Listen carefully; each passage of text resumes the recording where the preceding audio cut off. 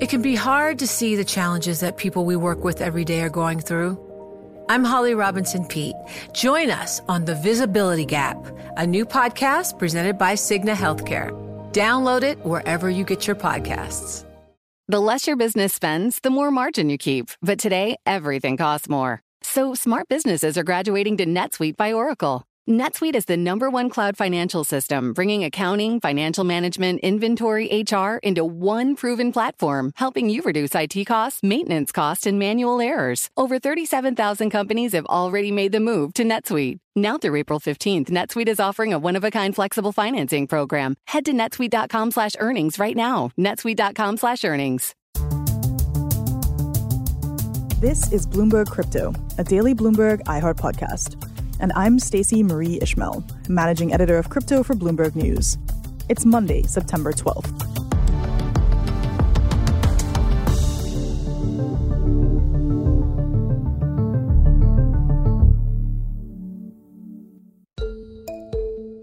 What happens if you put a whole bunch of crypto transactions into a metaphorical blender, and then you lock them up in a black box, and then you shake that black box up, put that box back in the blender, shake it up some more, and then spit it out the other side? What do you get? Something that feels kind of similar to the experience of using a decentralized app called Tornado Cash. Tornado Cash is something known as a mixer, which is a service that allows people to obfuscate both the origin and the output of certain kinds of crypto transactions. It helps with privacy and with anonymity. But federal regulators say cyber criminals, of course, used services like Tornado Cash for money laundering purposes. And as a result, Tornado Cash was recently hit with sanctions by the U.S. Department of Treasury. Now, privacy is a key objective of many crypto proponents. It's one of the things that's really important and often makes the asset class attractive to certain kinds of investors. If this principle can't be guaranteed, then crypto's utility for folks who care about privacy becomes more questionable. Today I'm joined by Bloomberg crypto blogger Emily Nicole. There's no real regulatory oversight yet of what's happening on these exchanges. And we'll discuss whether or not a decentralized service can truly be regulated and what the issues are surrounding crypto and privacy. So, Tornado Cash. This is a decentralized protocol that allows transaction mixing. There's a lot of attention on it right now. Let's start by explaining all three of those things. What is Tornado Cash? What is mixing in crypto? And why are folks currently talking about it? So Tornado Cash is a platform that runs mostly on the Ethereum blockchain. What it does is it allows users to send their Ethereum tokens to Tornado Cash, and while they belong to Tornado Cash, they're in a kind of pot where it's mixing it around and jumbling it up with all the other Ethereum tokens that have been sent to Tornado. And then eventually, once you take them back out again, it helps to obfuscate the transaction history of those tokens. So if you were somebody who's particularly concerned about financial privacy, you might find Tornado Cash a really great tool for that because it helps to obscure the public nature of the blockchain.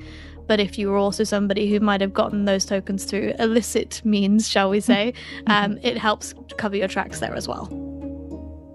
It sounds like this is one of those classic situations in crypto where the thing that makes it useful, interesting, attractive, especially to privacy proponents, also makes it useful, interesting, attractive to people who might be accused of criminal or otherwise nefarious behavior. Is that kind of a reasonable assessment of the world? Yeah, pretty much. And it's one of the reasons why we're talking about it today, right? So the US imposed sanctions on Tornado Cash in August. And the reason for that was that some of the activity that had been happening on Tornado Cash had been illicit. And they'd had evidence that hackers in North Korea had been using it to launder their stolen cryptocurrency in a way that made it more difficult for investigators to track them. And because of that North Korean link in particular, that made it not just, like an illegality target for US authorities, but also a political one. When we generally talk about the US or other government sanctioning somebody, and there's been a lot of sanctions to go around since Russia invaded Ukraine, it tends to be against knowable named legal entities, a person, an organization, a company. Tornado Cash is a software protocol? Like, what has it meant to sanction a piece of software in practice, and what are some of the issues that have arisen as a result? So back in March, my colleague and fellow reporter Mia Shen, she interviewed the founders of Tornado Cash. And at the time, they said it's not technically possible to sanction a blockchain protocol like Tornado, because technically it's a piece of technology, and being in blockchain, not one person controls it. There isn't, a direct company that you can say they're in charge, they're operating it, they're the ones responsible for everything that happens on it. It's built through open source code, which means multiple developers are contributing to it. And supposedly, according to the founders, a community of people are the ones running it and operating it. So just because a group of people built it in the first place, that doesn't necessarily mean you can point the finger at them and say they're the ones responsible for it.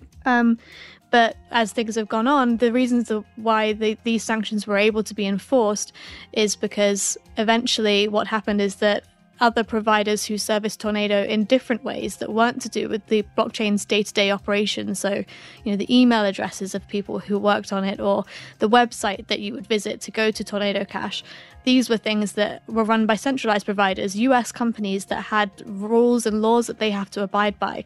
And so if Tornado is a sanctioned entity, they can no longer do business with them.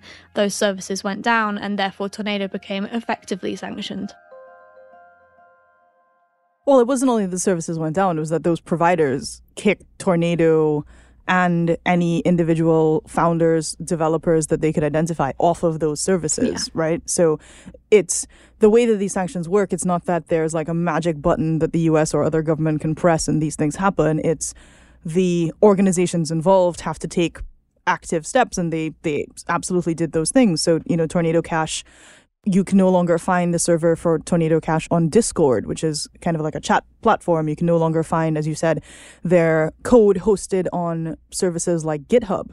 You can still find their code hosted in other places by other people, which I think speaks to what you were alluding to in terms of the decentralization of the thing itself, even if its services were centralized. Yeah, and it's one of the reasons why even in the immediate aftermath of the sanctions, everyone was wondering, well, if we can't look at the code on something like GitHub, how will we find out who might have actually been in charge of this, or whether the founders could have profited from Tornado Cash and therefore have some responsibility for its ongoing maintenance? But thankfully, I guess for US authorities, those things were uploaded elsewhere, and it's part of the narrative around crypto is that if one thing is built somewhere and it's not controlled by any particular entity, what's to stop that being replicated? What's to stop someone building that Tornado Cash again under a different name for everybody to use?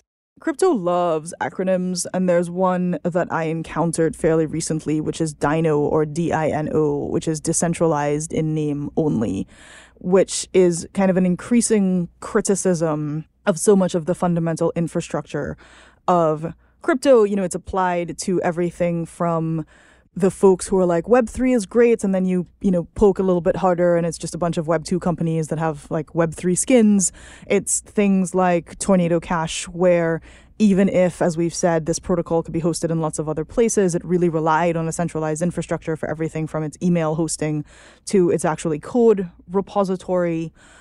What are the alternatives here, right? If you are a person who is serious about maintaining your privacy, having some degree of freedom from government interference or, resistance to censorship, what does the present and the future potentially look like for you? So Tornado wasn't the only crypto mixing tool out there, and there are others. So that's like an immediate one.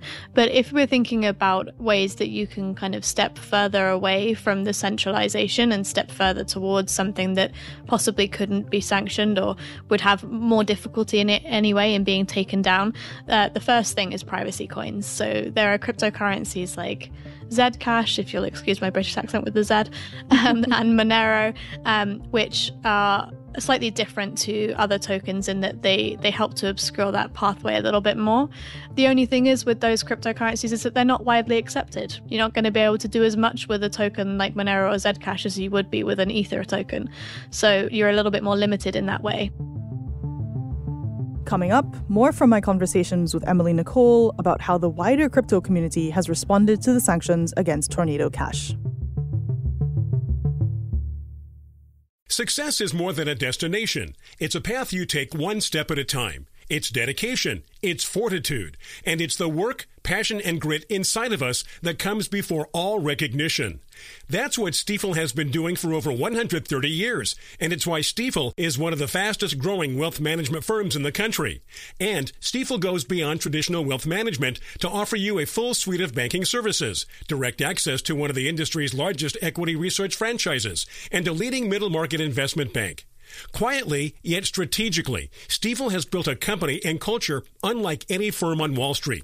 Because success is the drive it takes to keep pushing. It's the passion to keep investing. It's the best of each of us made better by the best in all of us. And that is where success meets success. Find a financial advisor at Stifel.com. That's Stifel.com. Stifel, Nicholas & Company, Incorporated. Member SIPC and NYSE. You know success when you see it. Or you think you do. The people in the spotlight. Athletes, actors, artists. But what about the people behind the scenes?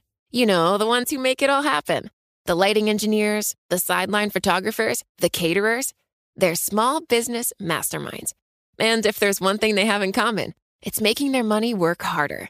That's why they have a business bank account with QuickBooks Money, where they are now earning a generous 5% annual percentage yield. Yes, 5% APY. Making your money work as hard as you do? That's how you business differently. Learn more about QuickBooks Money at QuickBooks.com/5APY.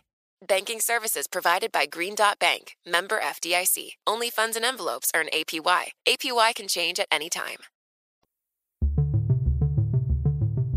One follow-up question for you, Emily, is, and I'm just going to say this thing that I say all the time, which is, everything old is new in crypto. And one of the oldest tensions is this tension between this idea of if you want perfect privacy protections, you have to allow a certain amount of criminality, right? Where it's like, if something is really good at protecting your privacy, then it's definitely going to be used by criminals. That is, you could argue, a dramatic oversimplification, but in a lot of ways, that's also the conversation that folks are having in crypto right now. Where are people landing on either side of this question? If you think about what the broader financial world looks like, there's an element of criminality in all of it, right? So it'd be naive to think that you could feasibly remove criminality from every aspect of it. But what concerns people the most is that there's no real regulatory oversight yet of what's happening on these exchanges or on these platforms, particularly ones like Tornado Cash, which don't really have a jurisdiction or a company office that you can point to and a CEO that you can bring in front of the Senate. And so that's one of the concerns, is that if you can't have any oversight at all or have anybody that you can point to as a responsible figure, then what routes are left to you in order to be able to shut those things down? Right. So this is essentially the argument that in order to have privacy, you actually need some amount of centralization. Like somebody's got to take one for the team and, be the entity that could get in trouble if bad things are happening and regulators or other enforcement agencies are trying to crack down on those bad things. Yeah, I think we're seeing it more and more now that crypto people who have espoused the benefits of decentralization to the nth degree are now starting to say things like, oh, well, we'll never be able to have full decentralization. We have to aim for the best amount that we can possibly get because we're never going to be able to do the actual full thing. And you'll even see CEOs of major crypto exchanges say this now. Whereas, maybe a few years ago, you might have seen the full Bitcoin rally whammy of, centralization is dead and everything is DeFi in future. And so as that kind of narrative changes and people have to start thinking about this differently, it'll be interesting to see what tools the crypto industry tries to come up with to get around these centralization risks. In the aftermath of the Tornado Cash sanction and the subsequent arrest of this developer outside of the United States, a lot of the conversation took on kind of a very, first they came for Tornado Cash kind of tone. And there's this real kind of contrast between the, I guess we have to give up some freedoms to have some freedoms conversation, and the folks who are, kind of fighting the fight that any slope is too slippery, right? That you have to have this really aggressive, assertive, fundamental approach to defending against this. What recourse do those folks really have if they're attempting to kind of go up against governments? Whether or not it's possible for, a crypto person to sue something like the Department of Justice if they felt like they were being treated unfairly. I mean, you know better than I if there have been any successful examples of that, and I bet there are a few. But there is definitely a thinking, at least among the crypto cognoscenti, that anything is possible. That's the dream of Bitcoin, right? The dream of crypto is that you can do anything if you put your mind to it, and that includes evading total government sanction or oversight. And if you live in the web long enough, that maybe there'll be a way that your token could become completely out of sight and out of mind if the government were to come knocking. There are always going to be people who are trying to outrun the attempts of people in positions of power, governments, state actors, non-state actors. And then those governments, state actors, non-state actors are going to be throwing often billions of dollars at the problem of keeping up with the people who are trying to outrun them. And there's definitely a feeling that is starting to emerge in crypto right now. The challenge is the sums involved on the part of, the folks in crypto who really care about these are like, they have way fewer resources than the governments who are equally keen to crack down. But then the governments themselves are also slightly on the back foot, right? It's always you regulate out of existence rather than into existence, as one of the former UK regulators likes to tell me every time I ask him about crypto. So what they'll be thinking is how can we regulate the bad stuff out of crypto rather than how can we regulate the good stuff in? Got it. Well, Emily, thank you as always for being on the show. You can find more of Emily's reporting on the Bloomberg Terminal, on Bloomberg.com, or follow her on Twitter. She's at Emily J. Nicole. That's EMILYJNICOLLE.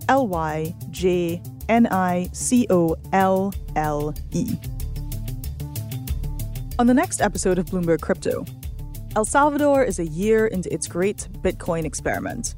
On September 7th, 2021, it became the first country in the world to accept the token as legal tender. What's happened since? Well, it's been a ride.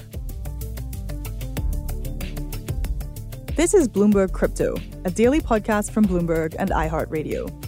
For more shows from iHeartRadio, visit the iHeartRadio app, Apple Podcasts, or wherever you get your podcasts. Send us your comments, questions, or suggestions for the show to crypto@bloomberg.net, or find us on Twitter, we're @crypto. The supervising producer of Bloomberg Crypto is Vicky Vergolina. Our senior producer is Janet Babin. Our producers are Mohammed Farouk and Sharon Barrero. Hilda Garcia is our engineer. Original music by Leo Sidran. I'm Stacey Marie Ishmael. We'll be back tomorrow.